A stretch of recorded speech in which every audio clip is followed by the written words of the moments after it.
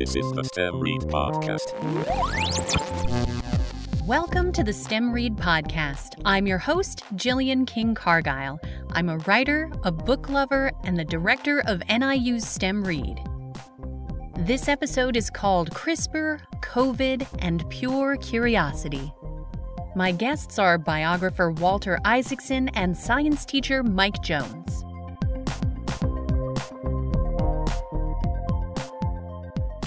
You might not know it, but we're in the middle of a revolution.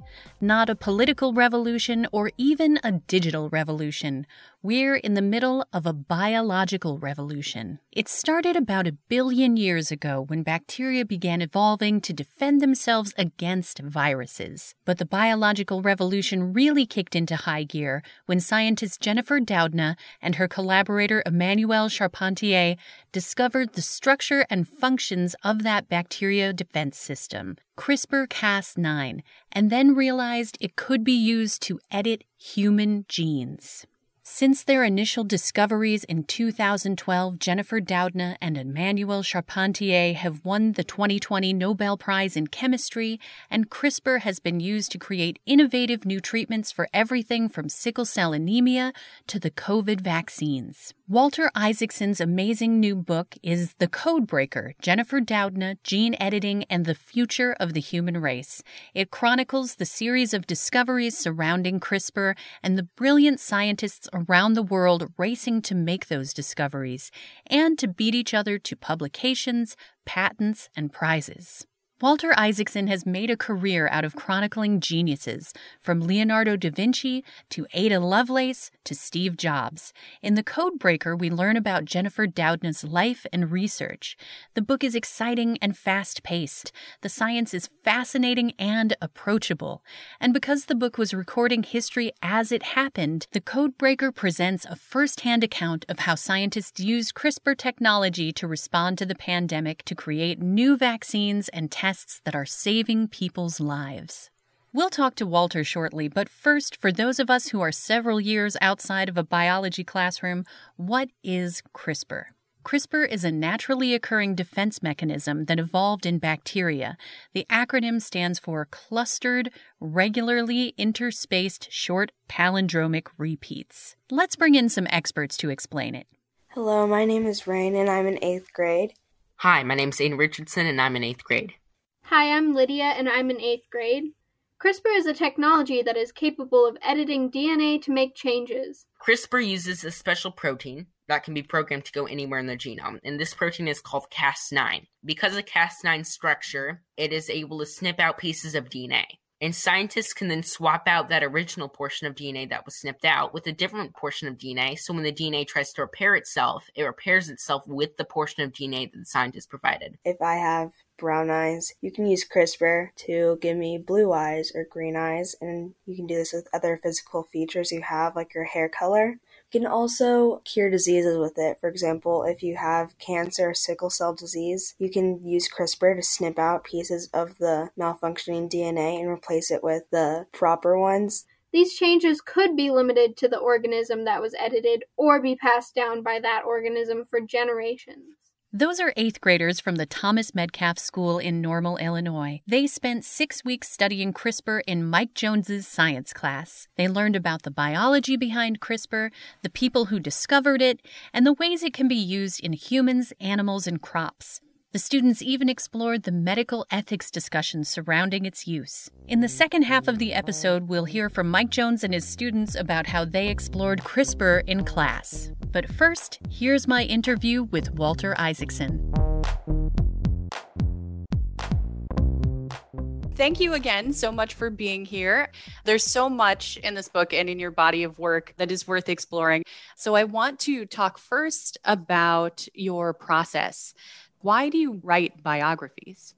I think that telling the stories of our time to the people who make them is a good narrative way to make sense out of all that's happening in the world. Of course, it's not something that's new. I mean, that's the way the Bible teaches us both moral lessons and, the tales of how we look at each other.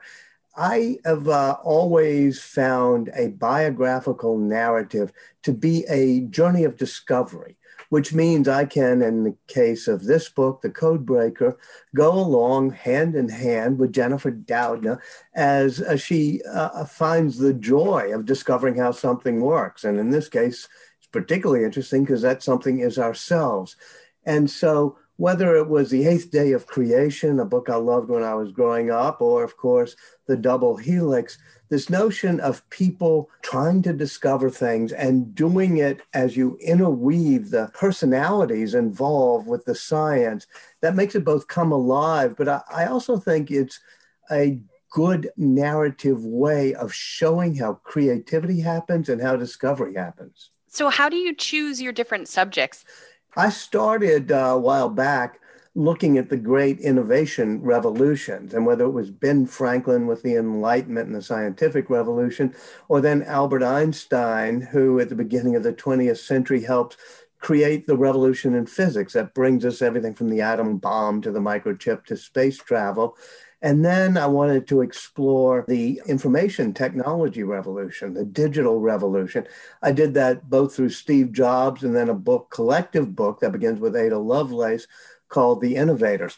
I think the next great innovation revolution, and it's hit us real clearly now that we're fighting the coronavirus pandemic, is the revolution in life sciences. And just as the physics revolution was based on the atom and the digital revolution was based on the bit, this one is based on the gene, and in specific, RNA and DNA, and how we can manipulate molecules, use molecules as if they were microchips and code them to do the things we need to do.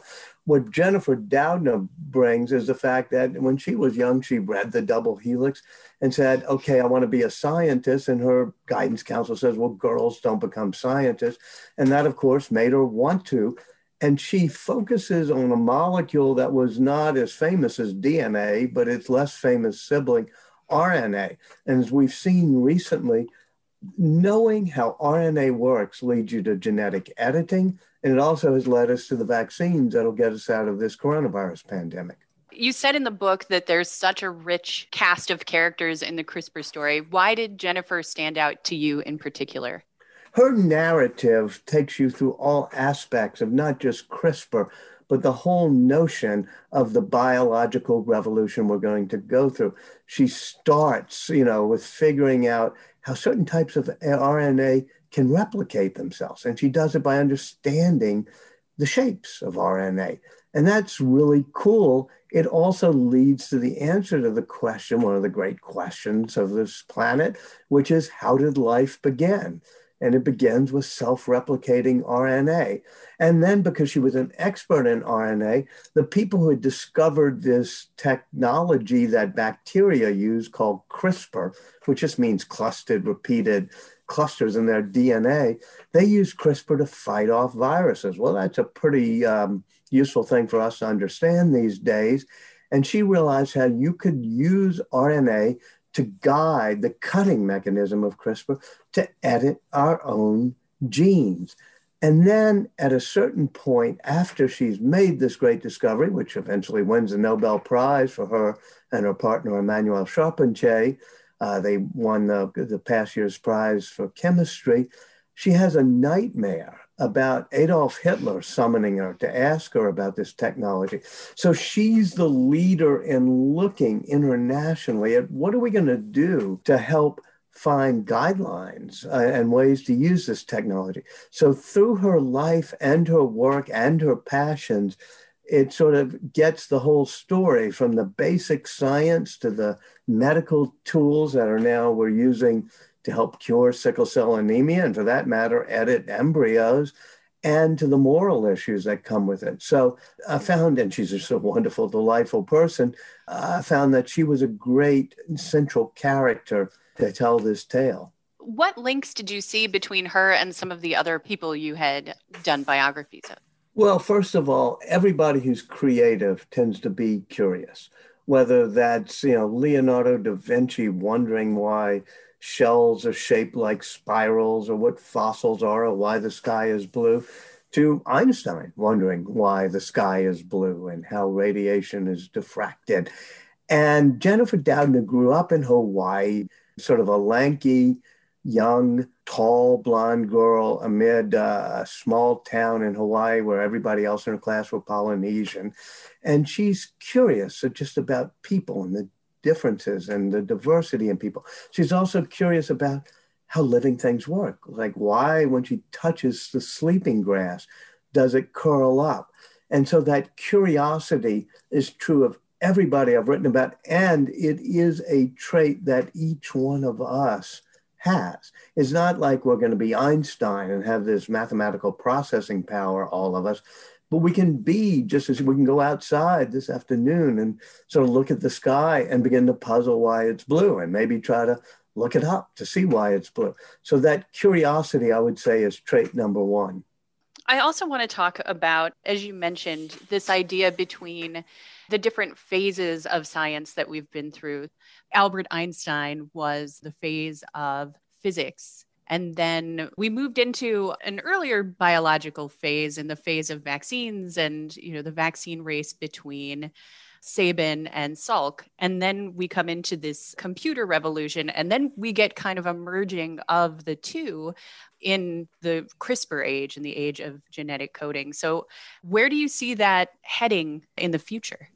I think that now that we can code our molecules just like we can code our microchips, we'll be able, as we've done in the past 8 months, to code messenger RNA to build proteins we want in our cells, which, by the way, is how the Pfizer vaccine that I just took, that's how it works. It says build that spike, part of that spike protein of the coronavirus. Likewise, we'll be able to fight cancers with it because we'll be able to instruct our cells to turn off, say, the things that prevent our immune system from attacking cancer cells. We're going to be able to fix sickle cell anemia and other single gene mutations like Tay-Sachs or cystic fibrosis or Huntington's. And eventually we'll be able, and this is where we're going to have to pause and say, do we really want to go there? To be able to edit the genes of our children so they won't be as susceptible to viruses, so they won't have genetic diseases. And perhaps they'll have enhancements if we decide to go that far. So that's the big moral question. Now that we're entering an age of biotech where we can really use the molecules of life and hack our own evolution if we want to. One of the things that I found really surprising in the book was the idea of these genetic hackers that are becoming makers in their houses and in their garages of their own genes and trying to inject their own vaccines. So was that surprising for you to discover? Yeah, there's a wonderful guy named Josiah Zahner who's in the book. He's a biohacker. And he sort of pops up in the book the way Puck does in Shakespeare's A Midsummer Night's Dream, both as sort of the guy playing the fool, but who's actually wise and saying what fools these mortals be, but also pushing the envelope a bit with a little bit of humor, but also trying to engage in citizen science. So he's created his own DNA vaccine for the coronavirus, which he sent me. I did not actually inject it in myself, especially since I was in the Pfizer vaccine trial. But he's also used CRISPR to edit the gene that sort of regulates muscle growth so that he could become more muscular. And this, to me, is a way of saying, all right, what's going to happen when people push the envelope? And by the way, when we get up on a moral high horse and say, I'd never use that to make myself stronger or whatever, you need somebody who comes along and says, why not? Right. And I think he was a really interesting character in the book as well, because he's talking about the idea of bringing science into the hands of the people. And as we've seen in this crisis, it seems like people don't trust science, they don't understand science, and they don't see scientists as humans, right? As real people who are making these discoveries and trying to make the world better. How does your book respond to that anti-science current?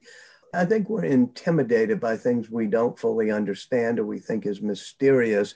And whether that's, nuclear power or genetic engineering or, GMOs or whatever it may be, there's certainly good reasons to be wary of new technologies. But before you decide you're against GMOs, it's useful to know what a genetically modified organism is. And likewise with CRISPR, I think it's important because all of us are going to have to be involved and our children will have to be involved in making the moral judgments about this, it's useful to know what it really is. And the best way to know something is, what something is, I love the phrase, let me tell you a story. So I tell the story of how dedicated scientists were able to create vaccines by using RNA to tell our cells what proteins to build. And they're able to use RNA to act as a guide for scissors to try to edit our genes. And it's not that hard to understand. I mean, nature is beautiful, especially when it's nature about us. So I think demystifying science, I mean, you have a podcast that's for people who are interested in science, but I find it problematic when I run into people who say, oh, I don't understand science, or I don't like science. I mean, that's like saying, I don't like poetry, or I don't like movies, or I don't like art, or I don't, like books. You shouldn't be proud of not liking science. So I would hope that, both with podcasts like yours and books like mine, we say, hey, let us show you the wonders and beauties of science. And then you can be more informed if you say, but let's not go there. Let's pause before we use it for this technology. Right. And I think it's interesting in your book also that you have a lot of examples of science fiction. So how do you see science fiction and science, the interplay between them, and what have you discovered about the scientists that you've interviewed and how science fiction has informed their work?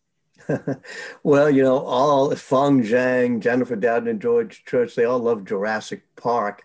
And the thing about good science fiction is that some of it has already happened. It actually describes things that are in existence, including, nowadays you look at a movie like Gattaca or read Brave New World, and then you find that there's a Chinese scientist who has used CRISPR in order to create designer babies that don't have a receptor for the HIV, the virus that causes AIDS. And you think, wow, that's science fiction and that's spooky. But in an age of viral pandemics, you might say, okay, but let me understand it a little bit better. I think science fiction helps push the envelope, but it also gives us some caution, whether we're reading Mary Shelley's, Dr. Frankenstein, or we're reading Brave New World.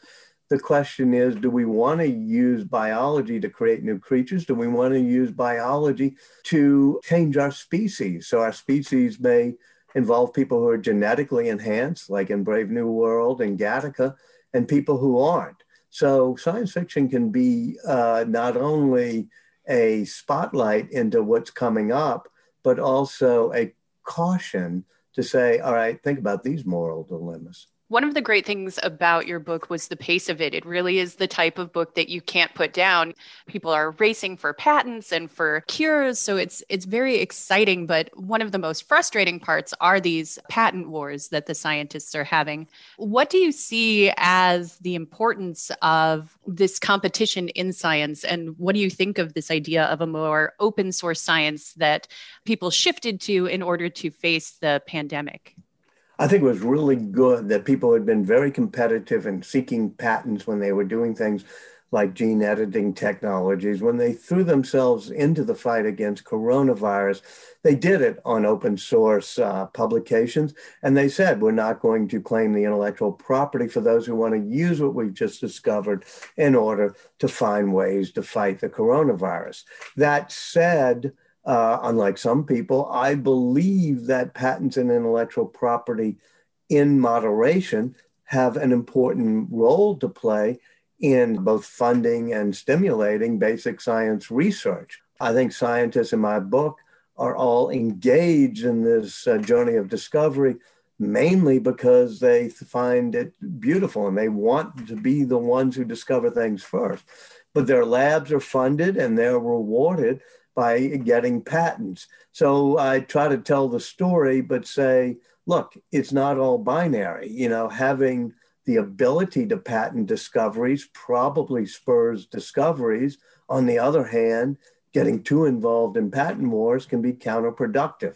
And that's all in the book. How did COVID change the way that you pictured the story? It seems like you were pretty far into finishing the book and then everything changes. Well, yeah, last year things changed, and I had always thought that this new revolution in biosciences and in using molecules to help improve our health. I thought it was exciting. I thought it had larger than life characters. I thought it had great competition and collaboration. By the time COVID comes along, I realized I was understating the case. It's even more exciting and more important than that.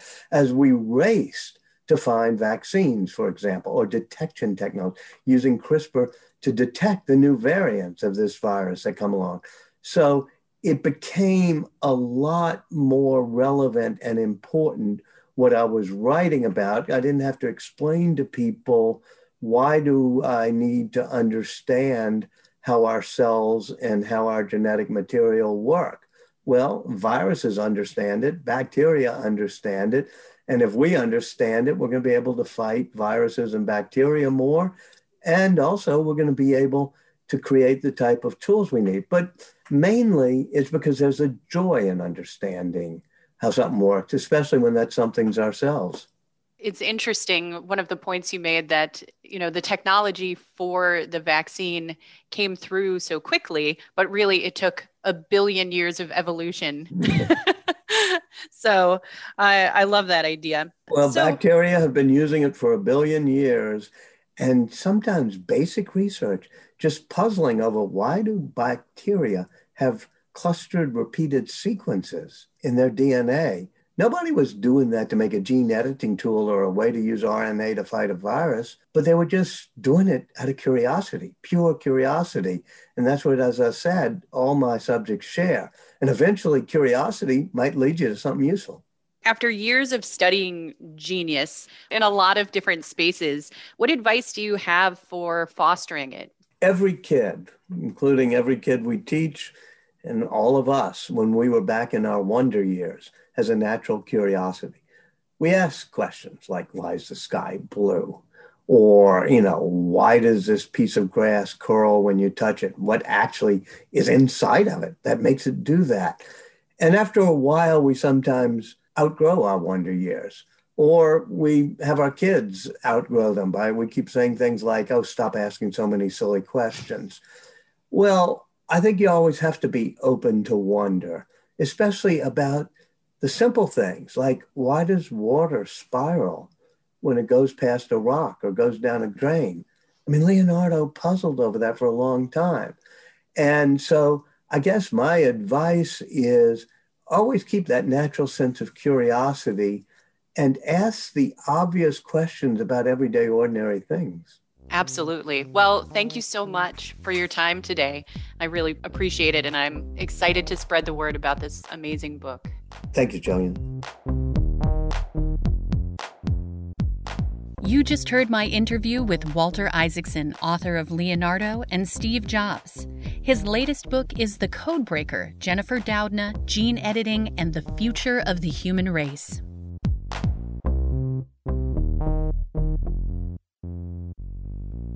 One of the great things about this book is that Walter Isaacson shares the personal stories of the people behind the science. Many of the scientists who went on to make world-changing discoveries had great teachers and mentors who helped foster their curiosity. I was also fascinated by Walter Isaacson's idea that future students will learn genetic coding just like today's students learn computer coding. I wanted to see where we are with that, so I reached out to one of the most innovative teachers I know, Mike Jones. Mike is a 7th and 8th grade science teacher at the Thomas Metcalf School in Normal, Illinois. He's also the co-creator of several tech guides. Mike loves the potential next-generation science standards can bring to the classroom by empowering students through inquiry. And it just so happened that when I texted him about this episode, he was wrapping up a 6-week unit on CRISPR. Here's my interview with Mike Jones. Hi, my name's Michael Jones. I teach 7th and 8th grade at Metcalf. Metcalf is a lab school for Illinois State University. You've been teaching CRISPR for a few years now, so tell us how that got started. This is about year 5. We've always talked about GMOs and genetically modified organisms. Now with CRISPR, we haven't talked about just the what of genetic modifications, but we're getting into the mechanics and how it works and how it's actually manipulated and changed. CRISPR is a game changer, and I feel there's no way in my students' medical future, when they start thinking about jobs or even their own health, that CRISPR won't be part of it in some way or fashion. How do you introduce students to something as complicated as CRISPR? I think there's a lot of parts in NGSS where you can almost like breadcrumb it, where you like throw in little tidbits to lead up to something bigger. We start our year looking at, is our food and water safe? And we examine drinking water, and we examine like our food system, which gets us into GMOs. And there's a lot of misconceptions around what GMOs are, or if there's health risk. From that, once they understand GMOs, we start getting into the mechanics like, how did these things happen? How did we genetically modify things? And what have we done with selective breeding? One of our standards talks about knowing new technologies for genetic modifications, and CRISPR really fits that bill, really is the cutting edge of where science is at right now in biology. We also talk about protein synthesis, which talks about why we look the way we do and the traits that we have. And there's a standard that gets into how DNA is the information, but proteins are the actual physical stuff that makes us up. What is their initial reaction to CRISPR? A lot of confusion, a lot of more sci-fi than science. They almost want it to do too much. We're things that we can't do quite yet. Like, so I can change my hair color with CRISPR, and I can have an extra arm, and think how awesome I'd be at sports, right?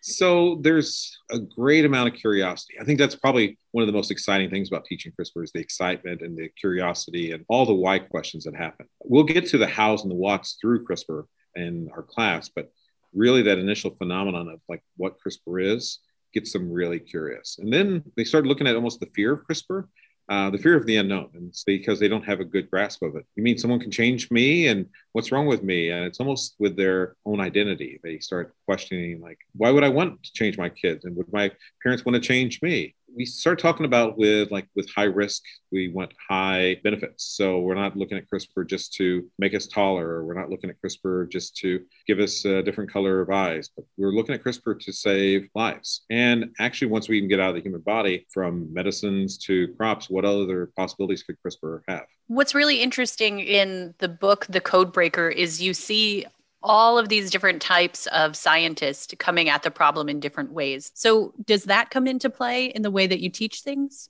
Absolutely. We look at it through several different lenses. We look at it through different sciences, all the way from the biology aspect to the ecology parts of it. But on our team, we actually bring in several of our other teachers to help the kids be immersed in CRISPR. I partner with my ELA teacher, and she does a really good job of teaching like how to research and what is fake news and how to communicate your point of view. We partner with our social studies department, and they talk about policy and what is policy. So when the kids say, well, they need to regulate it, who's they and what do they need to regulate?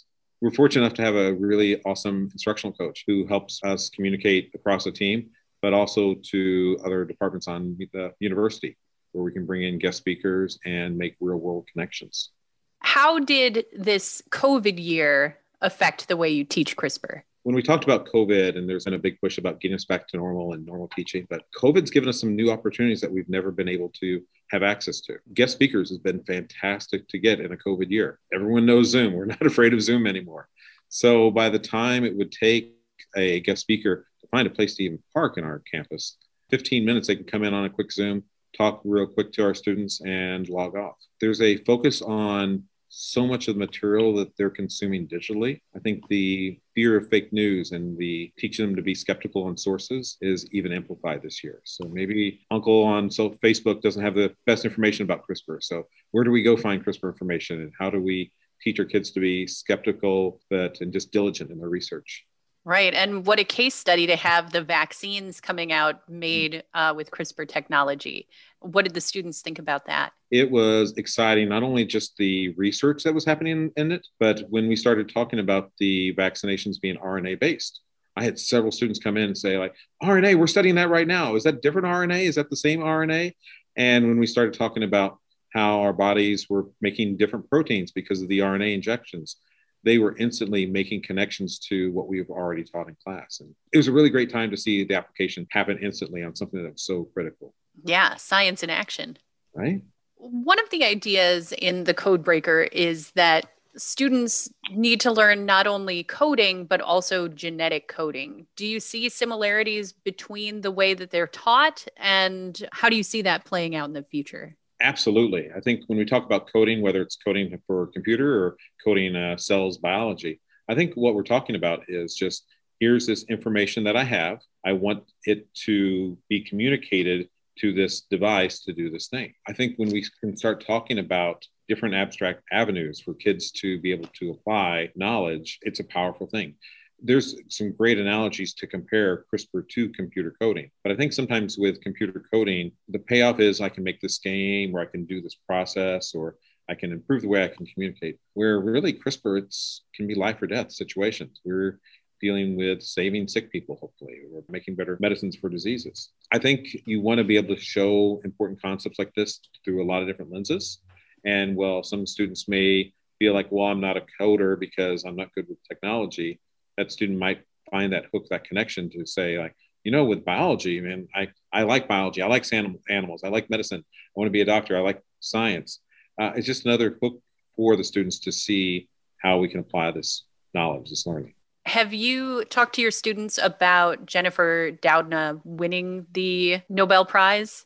Absolutely. We brought her up. It's actually great to be able to show women in science getting acknowledged for their hard work. Anytime through biology we can make that connection was fantastic. And not just her, but even the different teams that were involved in the CRISPR research. Teaching cells and teaching biology, it seemed like we talk about a lot of old white Europeans, it seems like at times in science, whether we're talking about Hooke or Leeuwenhoek. I want my students to be able to see different people in science making achievements so they can identify whether it's any kind of diversity issue. I want them to see potential that they can connect to. We've talked about that idea of having mentors in science before. So I think a lot of the things that separate some people or have separated people in the past is this ability to have strong mentorships and to have internships. How do you think that will be changing, or maybe opportunities will be opening up now that we are in this Zoom culture? Being from rural Southern Illinois myself, I know growing up, it didn't seem like there was the opportunities coming up to the northern part of the state. Through Zoom, through digital tools, we're finding out you don't always have to be in that office space to have those connections, to have that mentorship. People who are passionate about a subject can find other people who are expertise in the field. I'm really excited to see maybe where students get more of an agency in their learning, where the teacher can really kind of step back and maybe make some facilitation roles of connecting people who are interested, high interest. We're fortunate to have an instructional coach. We're fortunate to have the staff and the manpower to help facilitate these kind of connections. I think it's where the schools need to put their values, where when we value something, we put money behind it, we put time behind it, resources to make those connections. So even though they may not be in the backyard of Oregon or Fermi, we can still find and reach those connections digitally. Yeah. So at the end of the unit, what did students come away with? What do you think their impression of CRISPR was? How did it change from beginning to end? One thing is they understand more about GMOs. They understand about the process of how CRISPR works. They understand a little bit more about how our body works. I think one of the wins is, though, this scientific literacy that they're starting to develop, whether it's looking at sources or interpreting other people's data, just becoming skeptic of, like, we're living in a world right now where people don't believe mask and hand washing can help stop COVID. I know my students are leaving me with a little bit more understanding of how science works and how to be skeptical, but also being safe. The real world application pieces of it is we studied something that's a difficult process. And as 8th graders, they were able to interpret that information in a way that was meaningful for them, help them make meaningful connections across science. I think there's also a stage of advocacy where they spoke out and they are starting to form their own personal beliefs. Is CRISPR something that they are less fearful of? Is CRISPR something that they're supporting? Alleviating the fears and saying what CRISPR is and what it isn't. With high risk, we want high reward. So it's not just to change people lovey-dovey. It's for a purpose of saving lives. You just heard my interview with Mike Jones. Now let's return to those students who spent 6 weeks studying CRISPR in Mike Jones's class. Hi, my name's Aiden Richardson, and I'm in 8th grade. the first thing that went through my head was Jurassic Park. I myself am a huge movie nerd, and when I heard that there was a system that could edit the human genome, I was kind of scared of how these possibilities could be used for bad things like bioweapons or super soldiers. And although it's kind of scary, CRISPR has a huge potential to make a difference in society for the better. I would probably use it to eliminate cancer altogether. And according to cancer.gov, apparently in 2018, there were 9.5 million cancer-related deaths worldwide. And in the future, it is expected to rise significantly. You have every right to be concerned about where the development of CRISPR is headed. However, this does not mean that we should ban it. I think if we were to use CRISPR in the medical field, we could help treat many people and could possibly cure the uncurable diseases. Hello, my name is Rain and I'm in 8th grade. When I first heard about CRISPR, I was kind of surprised because it sounds really futuristic, like something out of a dystopian novel. But then I got pretty excited because that means that we could solve certain problems and cure diseases that would end a lot of suffering in humans. In agriculture, you can make crops weather resistant, so you can grow them anywhere no matter what the seasons are like. You can make crops more nutritious. To make more biofuels, you can use algae, but right now use the fat of them, and it's hard to produce that. So you can use CRISPR to make the algae produce twice as much fat to make twice as much biofuel. I would also want to work on the climate because it's kind of a ticking clock on that. I am Elijah, and I'm in 8th grade. The shocking thing for me was that you could change the eye color and hair color of people. If I could change something, I would change my height so I could be taller, even taller than I am now. What advice I have for people that are scared of the technology? I would say don't be scared. They can't just test it on humans unethically. Hi, I'm Lydia, and I'm in 8th grade. When I first heard of CRISPR, I was really interested but also a bit nervous. I think it's cool and good that we can edit crops to be more effective. When hearing it could be used specifically for cosmetic purposes, such as changing eye and hair color, I definitely got a bit nervous about the potential of CRISPR. If I could change something with CRISPR, I would develop a cure for cancer. Cancer has affected my family and I a lot, and it affects many other people too. It's a hard disease to watch unfold, and to think of a world without it is amazing. My name is Arissa, and I'm in 8th grade. I was kind of surprised that CRISPR is more than just black and white, meaning it isn't just straightforward. I feel like there were many gray areas that overlapped each other, actually. For example, it was hard to find where gene therapy ended and gene enhancement started. There were questions that led to one another, like, if we shouldn't use CRISPR for humans, what about animals, and which animals? There were also so many ways to address CRISPR, like policy-wise, therapeutic-wise, agriculture-wise. CRISPR itself is not bad, it just depends on how people decide to use it. So it's okay to be wary with new technology, but I'm sure CRISPR has a lot more benefits than problems. Those were students from Mike Jones's 8th grade science class at the Thomas Metcalf School in Normal, Illinois. One of the great things about curious people is that their curiosity is infectious. Whether it's a middle school science teacher empowering students to ask their own questions, a scientist puzzling over the structure and function of RNA, or a biographer seeking to understand the nature of genius, curiosity is a driver of innovation. If you're curious about the CRISPR-created vaccine that's going to go into your arm, read The Codebreaker and find out more about Jennifer Doudna and the scientists who made the technology possible. Ask questions like Mike Jones's students. Evaluate your sources. Be skeptical. Get the facts from real books instead of Facebook. Then get vaccinated and rejoice in the fact that 1 billion years of evolution and hundreds of years of scientific inquiry and vaccine research have helped make you and the world safer. Thanks to my guests, Walter Isaacson and Mike Jones, and a special thanks to the students of Metcalf School who took the time to tell us what they think about CRISPR. You can learn more about our guests and their work in the show notes at WNIJ.org or at STEMread.com. If you like exploring the connections between science and fiction, check out the Future Telling series. These web shows are a collaboration between STEMread and Northern Illinois University Libraries. Go to go.niu.edu/futuretelling to find our past episodes with authors like Mary Robinette Kowal, Maurice Broadus, M.T. Anderson, S.L. Huang, Daniel Kraus, Patrick Tomlinson, Joelle Charbonneau, and Aaron Starmer, as well as editor Lynn M. Thomas and experts from NIU, Fermilab, and Argonne National Lab. Our 2021 Future Telling web series kicks off Wednesday, April 21st, as we explore ways to future-proof the planet. Our guests for April are meteorologist and climatologist Victor Gensini, mechanical engineer John Shelton, and best-selling author of Annihilation, Born, Dead Astronauts, and other weird, awesome books, Jeff Vandermeer. Free registration is coming soon at go.niu.edu/futuretelling. This is the STEM Read Podcast. The STEM Read Podcast is produced in association with WNIJ. Support for the STEM Read Podcast comes from NIU STEAM and Northern Illinois University. Your future, our focus. Thanks for listening.